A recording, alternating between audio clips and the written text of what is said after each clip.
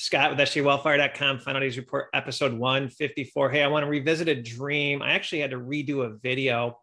I had to redo the video, Lucifer's Trinity, a fresh take on the Trinity of Lucifer, where Lucifer can be omnipresent. That involves quantum computers, artificial intelligence, transhumanism. I had a dream they actually loaded the Antichrist consciousness on artificial intelligence. Fits like a glove. 5G, 6G, Holy Ghost, the fake Holy Ghost. Good night, my friends. But within that podcast, I actually talked about a couple of dreams.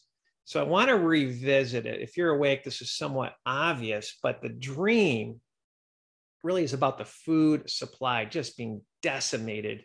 And it ties into this whole COP26, this carbon dioxide war. And I can't remember who was talking about this, how 5G actually destroys the oxygen. You think about it, CO2O is going to be destroyed. Lakes are drying up like crazy.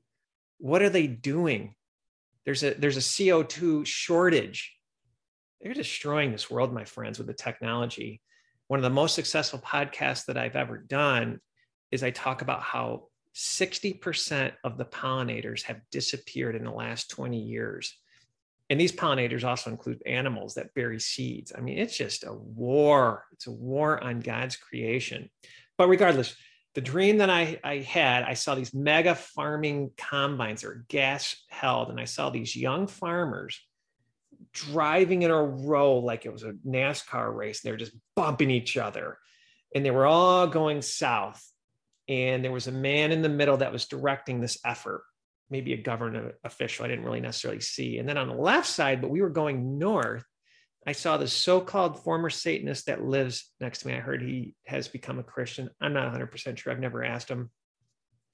And I saw this young lady, maybe 22, 24 years old, and she morphed into this young man, but the young man was a Christian. So I took it as that she's a Christian in my dream. And we had shovels, pickaxes, and seeds. And I'm a big permaculture guy, fruit trees, permaculture is 7 layers of edible landscape where you leave the leaves. And you could feed the world population in this permaculture class I took with the state of Missouri. And it would really be great if everybody had a permaculture type setup in their backyards or in unused land, guerrilla gardening. You could literally have value-added products on a local basis. It'd be decentralized food dissemination. It's called a distributive economy when it's local, hyper-competitive and local. Distributive almost sounds communist, but it's not. It's hyper-capitalism on a local perspective. They never teach us that in school. Decentralized, my friend. And so I wasn't going to necessarily talk about this dream, but then I saw this really wild article from the Ice Age Farmer, who's all over this on his Telegram account. Let's read from the Ice Age Farmer. A close friend farms over 10,000 acres of corn in the Midwest. The property is spread out over 3 counties. His operation is a partnership farm with John Deere. They use a larger farm operations as demonstration projects for promotion and development and new equipment. So they probably give him a deal and he hammers things out for John Deere, gives perspective, right?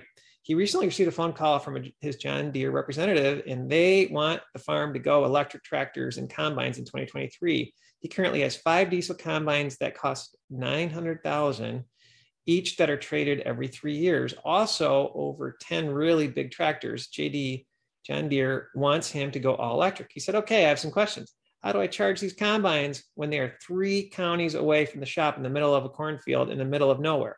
How do I run them 24-hour days for 10 to 12 days straight when the harvest is ready and the weather's coming in? How do I get a 50,000-pound combine that takes up the width of an entire road back to the shop 20 miles away when the battery goes dead? There was dead silence on the other end of the phone from the sales rep. I mean, just hilarious. When the corn is ready to harvest, it has to have the proper sugar and moisture content. If it is too wet, it has to be put in giant dryers that burn natural gas or propane gas and lots of it. Harvest time is critical because it degrades in sugar content or quality. It can drop the value of the crop by $500,000 or more. It is analyzed at the time of sale. It is standard procedure to run these machines 10 to 12 days straight, 24 hours a day at peak harvest time. When they need fuel, a tanker truck delivers it and the machines keep going. John Deere's only answer is we're working on it.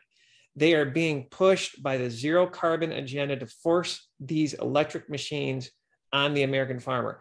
And I got to tell you, I'm not really big on monocrop farming. If everybody had their own food forest, we'd have such a gluttony of food we wouldn't know what to do with. I have literally an apple and pear smoothie every day from 3 or 4 fruit trees. And then I have raspberries and blackberries and exotic berries. And I have a lot of different things for teas. And I have a small setup. I'm not even good at it. At the end of the day, I think the Lord's showing me we're just going to have to get resilient. We cannot rely on the mega monocrop farming system. And at the end of the day, if 80% of people that were tested had glyphosate in their urine, both adults and kids, obviously our food is toxic, but at least it's food. So they're trying to starve us off, my friends. And you know that. And I've been covering this early days of the ministry, just some of the podcasts at sjwellfire.com. 6 corporations run 95% of the grain reserves. Really just a consolidation of power. PCR tests being used to destroy the chicken supply. Another podcast we did, Why the War on Meat. You're going to eat 3D printed fish and like it. Couple podcasts on cannibalism. They're trying to push cannibalism. This one was an interesting one. Jail for Amish processing beef. Did that a while ago. My second podcast, Are the Elite Planning for a Famine? I go over all the evidence. And again, I grew up with my career in the food industry. I find it interesting. The weather is just going crazy. The Euphrates River is drying up. I did that in 2021. I should actually check to see how the Euphrates River is doing. That's a major marker of the end of days. My understanding is carbon dioxide is more of it's needed. There's not enough of it, and especially oxygen. And if they're actually implementing 5G that destroys the oxygen molecule, Lord have mercy on us. What are we doing? And I think the most successful podcast I've ever done in terms of views, where I talk about how the pollinators are all dying crazy. Over the last 20 years, 60% of the pollinators have died. And that includes animals that bury seeds. Just a mass genocide, my friends. But the good news is the good book's coming true. We always talk scripture. I want to go back to Psalms 2. It just reminds me of the end of days. Why do the heathen rage and the people imagine a vain thing? The kings of the earth set themselves and the rulers take counsel together against the Lord and against his anointed, saying, let us break their bands asunder and cast away their cords from us. This reminds me of DNA manipulation, not only with us, obviously with the poke, but our food. We did one podcast where they actually are talking about CRISPR cows, and you'll never know if you're eating a fake CRISPR cow, defiling lettuce, trying to put vaccines in lettuce. This is the good news. He that sitteth in the heavens shall laugh, and the Lord shall have them in derision.